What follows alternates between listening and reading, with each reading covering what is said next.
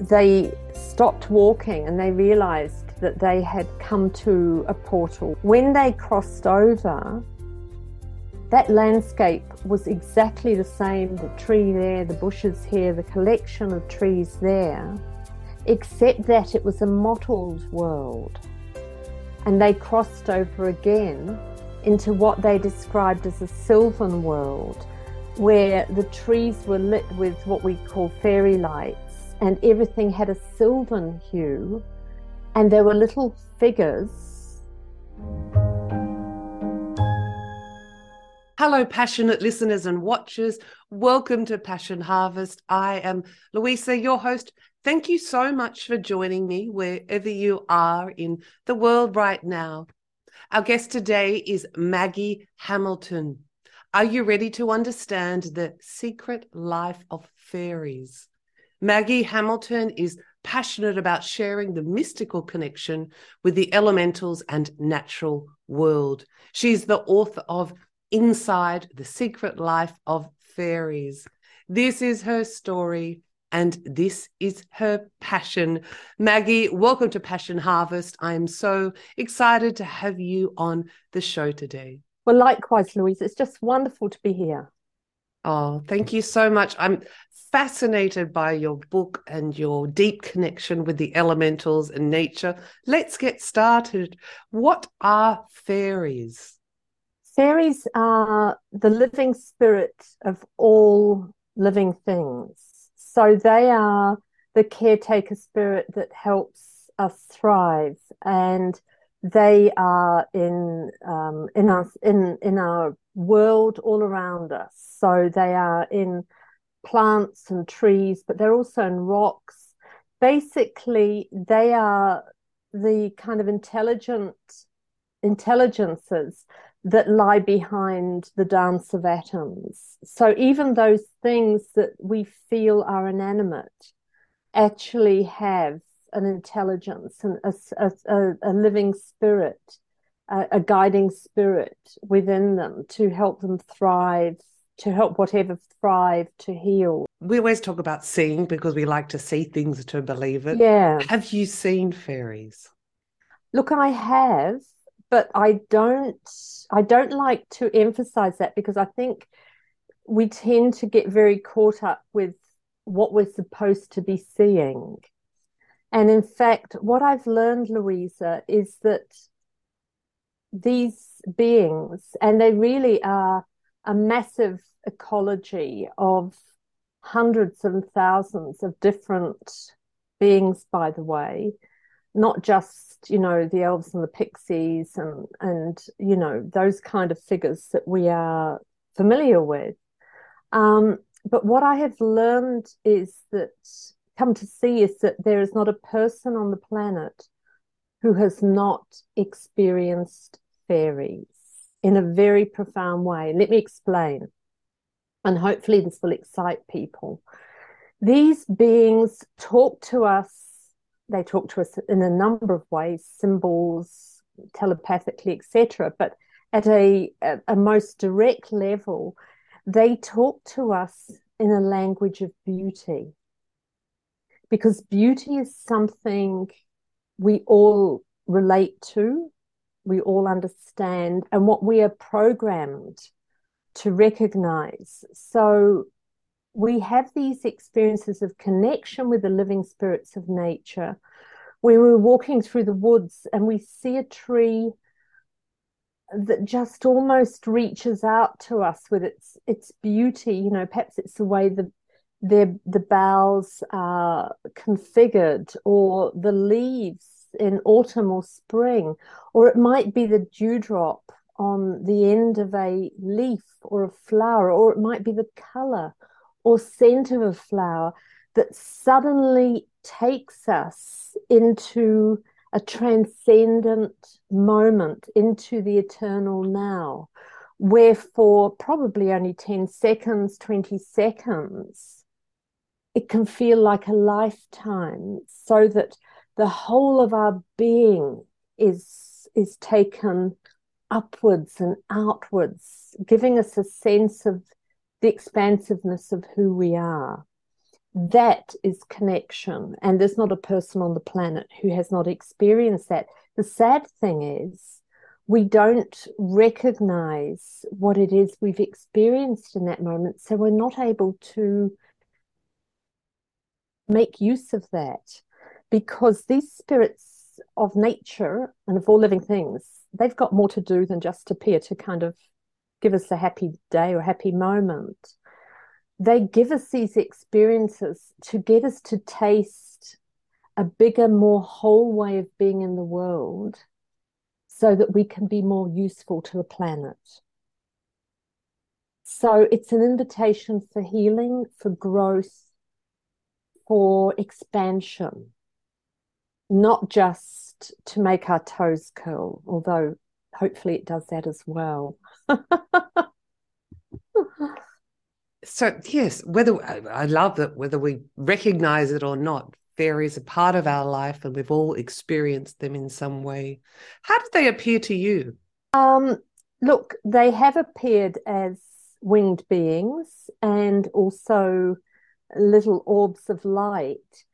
But I'd love to tell you of another experience because what I think is even more profound than that, because I think it leaves an energetic imprint on you, is that you are kind of in that zone when your senses are elevated beyond anything you've experienced before. And let me give you an example. So most of my life I've worked in book publishing. And I'm also a writer, a social researcher. So, mainstream kind of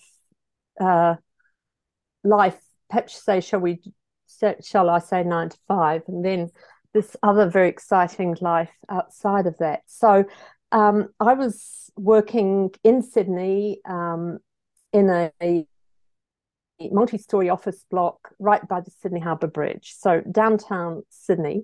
And on this particular day, it'd been a busy morning in the office, and I zipped up the road to the sandwich shop to get something to eat and grabbed it, and then went across the road to a place called Kirribilli, where there's this wonderful swathe of grass that looks down onto the Harbour Bridge and the Opera House and the harbour.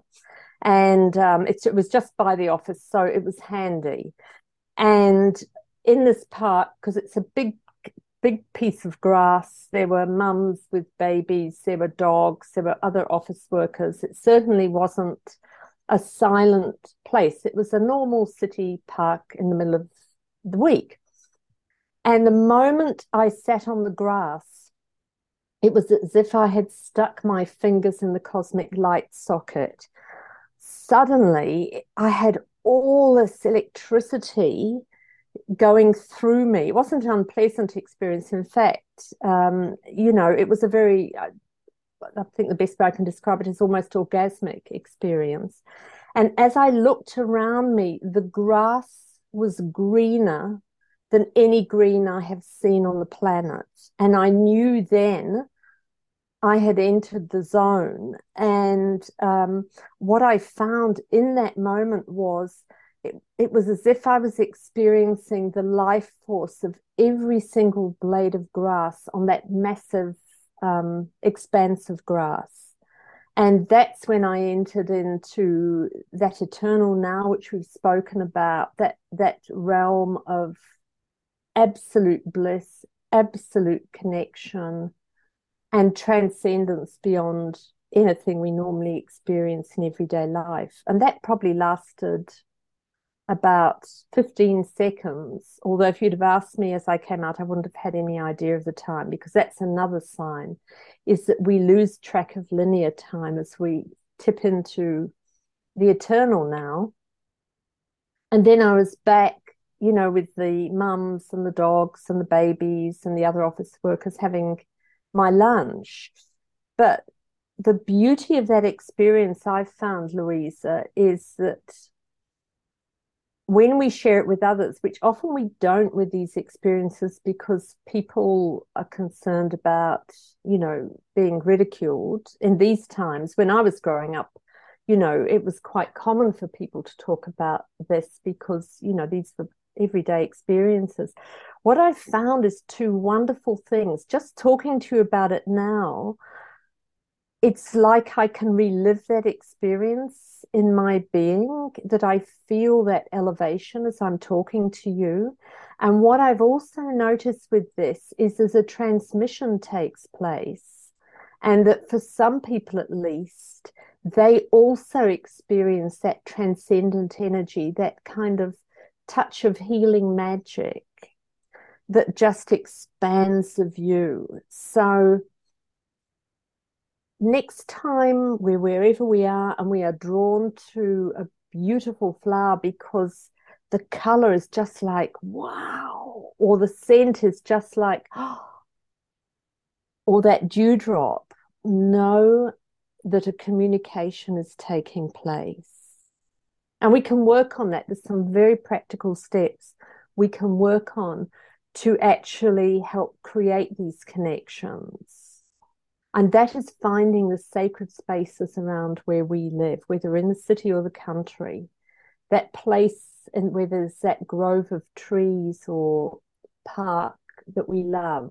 For me, it's one of the beaches in Sydney, it's botanical gardens, it's a little chapel, it's a cemetery. There's a few places for me that are my sacred places.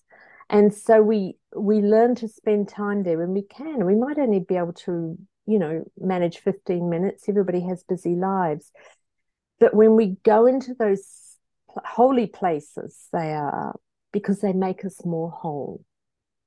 When we go into them consciously knowing they are our holy places, then it's almost like at another level, or we can actually consciously do that, is to actually greet the living spirit of that place that is wholly sacred to us and start to develop a relationship with it. And how do we do that? We do it just like we would with a human being. We meet them with love, with respect. And you know what it's like when you're first dating or you've just met a new friend who just dazzles you because they've got so much that delights you. Everything about them makes your toes curl. And so you are really motivated to notice everything about them. So that's what we do with our sacred places. We greet them in love, a willingness to reach out and to really observe the nuances of that sacred place, to nourish it and to nourish ourselves and our relationship with that holy sacred place. And it can be a tiny park in a city. It might be on the top of a mountain. Who knows? We know when we've entered those special zones. You're answering all my questions. That was beautiful, that experience. Thank you for sharing it. So one place might be sacred to me and not to another. Do you think the elemental beings or the fairies call us to a particular place or a geographical location that resonates with our being? I think that's absolutely so, Louisa.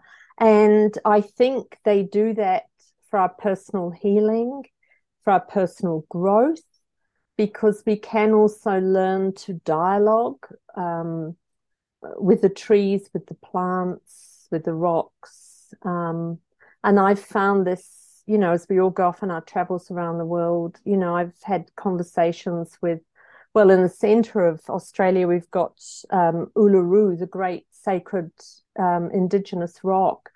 And I went there, the last time I went there, I'd had quite bad bouts of bronchitis, and a friend had come from America, and we'd promised to take her there, and it was just she and I. And I said to the rock telepathically, what is it I need to know at this time? Always a good question to ask.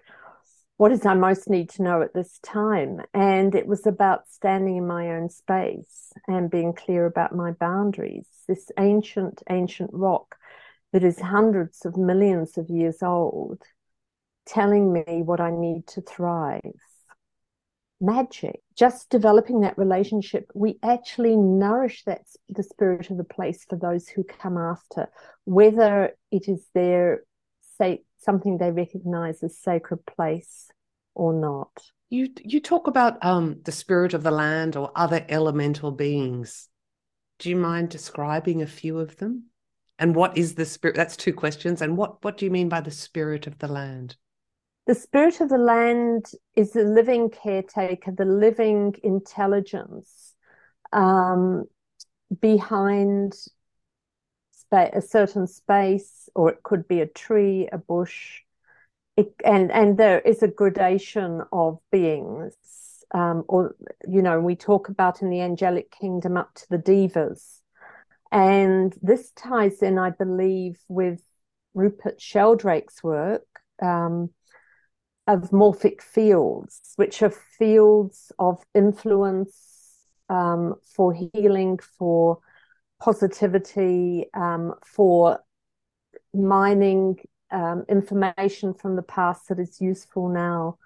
And we're seeing this with trees now. Science is actually showing us again what the ancients have known forever. We're just doing catch up again. The incredible communication trees have with each other through the mycelium connectedness of the fungal world to communicate possibilities and threats. And also when the mother tree dies, when it gives out all its goodness to the trees around it, in that incredibly selfless act of giving all they've got before they die. That, I believe, is the living spirit of a particular tree, a group of trees, a forest, and so on. So what do they look like? Well, I'll tell you an Australian story. I've got a wonderful friend here in Sydney who's worked in one of the parks as a wildlife person for decades. So he knows that particular wild park like the back of his hands, and he knows all the sacred places. In fact, he even has taken visiting Indigenous people to these sites. He just is so familiar with them. Anyway, he's a remarkable man, and he takes groups out on kind of like midnight walks into this particular, we call it in the bush in Australia, as you know, which is like forest, kind of thick forest for others. And you go, and there are no torches or anything like that, which is a bit scary to start with. And people have different experiences there. Now, I've had experiences, but some have had, I tend to be very sensory and also telepathic. But I want to tell you about visual experiences because I think that's what people get quite excited about. So I interviewed a couple of people for my book who'd been on, because I wanted to get a sense of the whole landscape of fairy experiences. So I ended up interviewing loads of people. Anyway, I interviewed this elderly lady who'd been a healer who's just fabulous. She's in her early 80s, and she'd been on one of Bob's walks at midnight. And Bob says you always know when you're getting close to the realm of the other, because you start to get weather that doesn't make sense. And he said generally the mist starts to come down, and I've seen this, and the wind starts to blow. Now, normally the mist will not hang around if there's a breeze, because the breeze will disperse it. But in this case, it doesn't. And in the location they're at, and I haven't been to this particular location, but the location they were in this particular night, and others have had it at other times, they stopped walking and they realized that they had come to a portal where they could, in a sense, cross over. And what was interesting about it was in standing still, they crossed over. And, there was a tree here and a clump of bushes there and trees here, etc. When they crossed over, that landscape was exactly the same, the tree there, the bushes here, the collection of trees there, except that it was a mottled world. So everything suddenly, and we're talking, kind of very dark night, suddenly everything's looking like that khaki camouflage kind of look. And Bob said, just wait. So they stood waiting, and they crossed over again into what they described as a sylvan world, where the trees were lit with what we call fairy lights, and everything had a sylvan hue. And there were little figures, um, more like Aboriginal figures than fairies, sitting around fires, going about their business. So that was one experience with Bob. Another one was, he said on a number of occasions, he has seen a yowie, he said, which is a bit like a yeti. And he's the one who really, when because Bob's become a dear friend, who's really made me understand that the ecology of the fairy world is as diverse as there are bacteria, as there are whatever. And often these figures take on the look of the landscape. He said what he's learned with the yowie is that it is extremely sensitive to people's emotional energy at the time. And he said he'd taken this particular night, he'd seen the yowie a few times. This particular night, he took his nephew out into the bush on one of these midnight walks because he'd been going through, I think it was girlfriend issues and work issues. So he had a lot going on. And Bob said to him, he said, look, you're a bit worked up, important to stay calm. And he said, if we see anything, it's very important you stay calm. And this young fellow was about, in old language, about 6 foot, and Bob's about 6'4". So they're both quite tall men. And Bob said suddenly he got this sense of electricity, which is another sign that, you're changing energetically.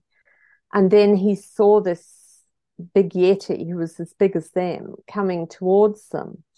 And Bob said to his nephew, who's about 27, just stay calm. But this guy couldn't. And he just ran off screaming down the track, obviously in the opposite direction to the yowie. And Bob said he was just concerned that the yowie might harm his nephew because, like anything in nature that's frightened, they can kind of strike back. So Bob said the thing to do is to laugh. So he started to laugh to raise the energy, but the yowie still picked him up and threw him into the bushes. And so this is a man over 6 foot. He wasn't hurt, but what had happened is they had strayed onto the yowie domain, and the yowie did not like the energetics of the nephew because, in a sense, it's kind of like energetic pollution, and he wanted it out of the way. What's interesting is that the part of the native bush they were in borders onto a bay, which, guess what, is called Yowie Bay. And millions of people know the name of that bay, but they would never for a minute associate it with the fact that at some time and space, long before Bob, people knew that was where the yowies where some yowies hung out. So it's fascinating once you start to delve into it. And these are all very grounded people, I assure you. I talk to scientists, I talk to mums, artists, accountants, people, with not people you would necessarily associate, because it's by word of mouth, somebody said, oh, talk to this person and that. You wouldn't necessarily associate them with fairy experiences, which is wonderful because it just reinforces that they're there for us all. Absolutely fascinating, and particularly the portal. It's interesting that it's there. It's just a different layer. Everything's the same, just Yes, subtly, but energetically different. energetically it's different. So, we're always going, where's fairyland? Well, guess what? We are immersed in it, but sadly at a low vibrational level. And I'd just like to sidetrack for one brief moment, Louisa, because uh, many of those who tune into you may be aware of the Great Southwestern Desert in the States. I'm mad on deserts, and if you want a great desert to go and visit, go to this one. And in the Great Southwestern Desert are these incredible mesas, incredible cliffs, and some are up to like 5,000 feet. And below some of the cliff tops, which are often like plateaus, there are kind of like these huge ledges down in the cliffs. And the Pueblo people, hundreds of years ago, because of war and one thing and another, started to build villages down, they'd have ladders down to these cliffs, and that's where they built villages. And they were a very sacred people, they were very connected into Pachamama, Mother Earth. And it's interesting when you go to these places because the thing is, it's a mystery. They lived in these cliff dwelling villages scattered across hundreds of miles, and then they all disappeared.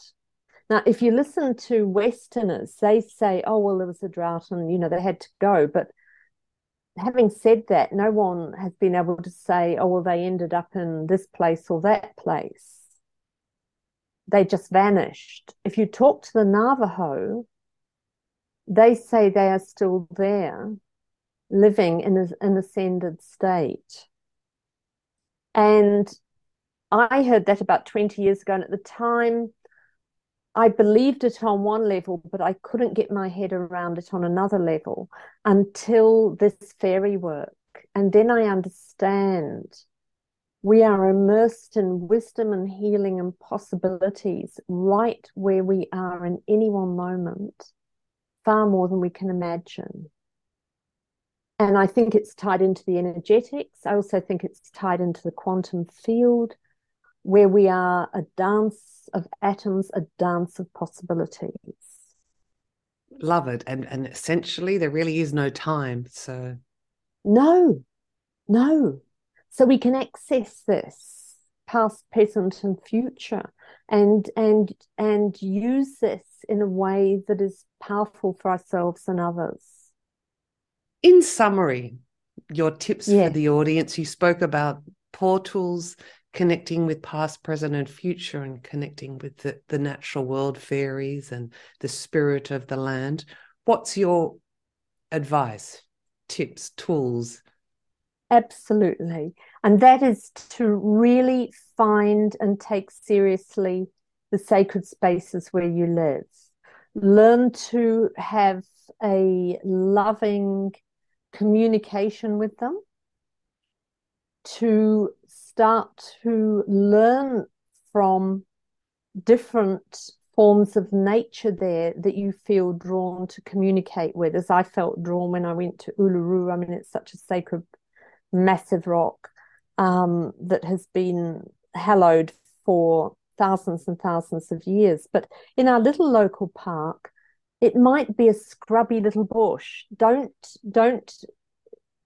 second guess why you have been attracted to that. Or it might be a tree or a rock or whatever, and start to develop a loving relationship with it, which is what the ancients used to do. And let's say it's a tree or a flower, then take note of it and go home and find out what are the healing properties of that tree or flower.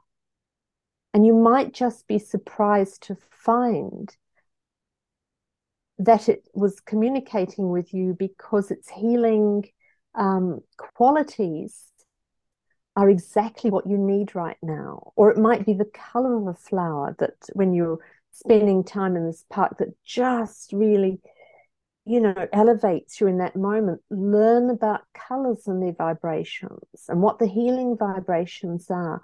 And as we do this, we're starting to build a very intelligent communication with the spirit of that place. And also to honor this place where we live and look at how to nourish it. Then we can't be strangers when we walk in the world, because even the trees and the rocks and the blades of grass, the waves on the beach, the shells on the seashore, everywhere we go, we feel connected. Even if we're not having an experience, we feel at home in the world. And when we feel at home in the world, we can be more useful to ourselves and to others, Louisa. Thank you, Maggie. My gosh, it's been such a delight to have you on the show. Is on a final note, is there anything you'd like to share with the Passion Harvest audience that I haven't asked you? Yes, well, one tiny thing has just come to mind, and that is when I was interviewing people, what blew me out of the water was that a number of people I interviewed actually admitted to me, and I could tell this was obviously the first time they'd spoken, they'd all had troubled childhoods, where there had been some form of abuse or neglect. And it was actually fairy figures that had seen them through that. The little figure at the bottom of the garden or in the woods or a tree or something in nature with which they could connect and feel okay and have a promise for the future. So, I think that's fascinating, that the whole fairy thing, it's great if we can encourage our kids to have connection and not just to see this whole world as some dinky little glittery fairy, that is very saccharine, but to teach them to walk in the world in a way that they too can be comfortable. Because I have to be honest, when I'm upset or sad or feeling out of sorts, I don't tend to talk to others, even though I have, wonderful friends around me. I tend to head straight for nature and to go and be with the trees. And that always soothes my spirit. And if we can teach our children to do that, in this time when our young are the loneliest on the planet, boy, I think that could make quite a difference. What a great way to end the show, Maggie Hamilton. It's been so delightful to have you on. I can't wait to re-listen to this episode. Such a wealth of information. And thank you so much. And thank you for your time, and bless you, Louisa, for holding this space for everyone. And I just would like to bless you and say, may all that you give out come back to you 1,000-fold. Oh, thank you so much, Maggie. Great pleasure, darling. Bye-bye. Go well. You too. Bye. If you liked this episode, please do subscribe for weekly passionate, inspirational interviews.